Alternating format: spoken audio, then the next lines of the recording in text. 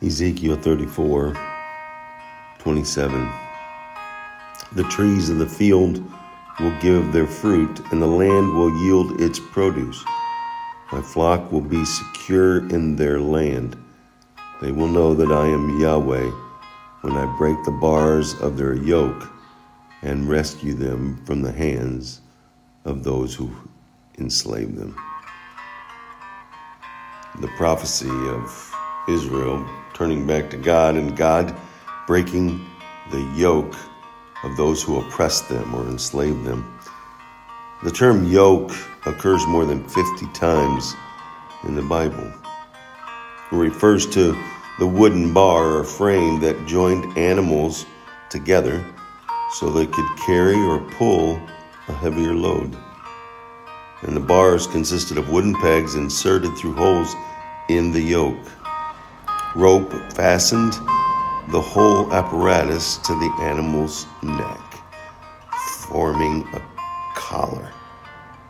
And those two animals then were equally yoked, placed together. And this yoke became a symbol of bondage or of joining together for labor.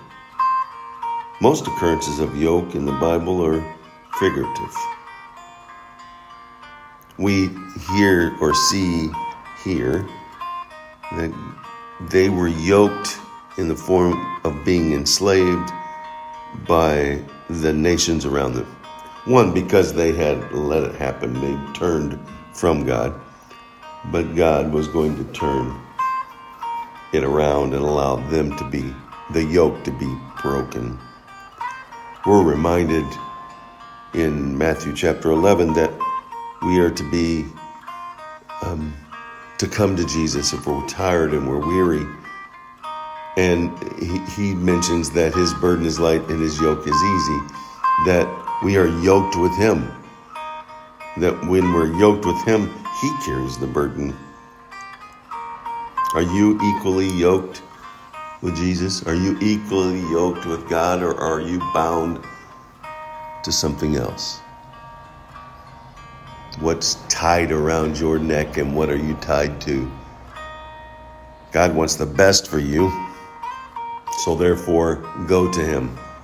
Allow him to break any yoke that is not worthy, any yoke that is not healthy, any yoke that is not of him. And then get yoked to God, yoked to Jesus. Knowing that being yoked with him, he carries the load, he carries the burden.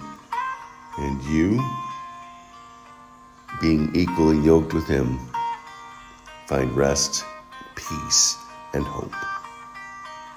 Because you've transferred your problems, your difficulties, your worries, your concerns, your fears, your doubts to him. And he carries them, not you. Go out, make it a wonderful God-filled day. And remember, Jesus loves you, and so do I. He did it. Let's do it.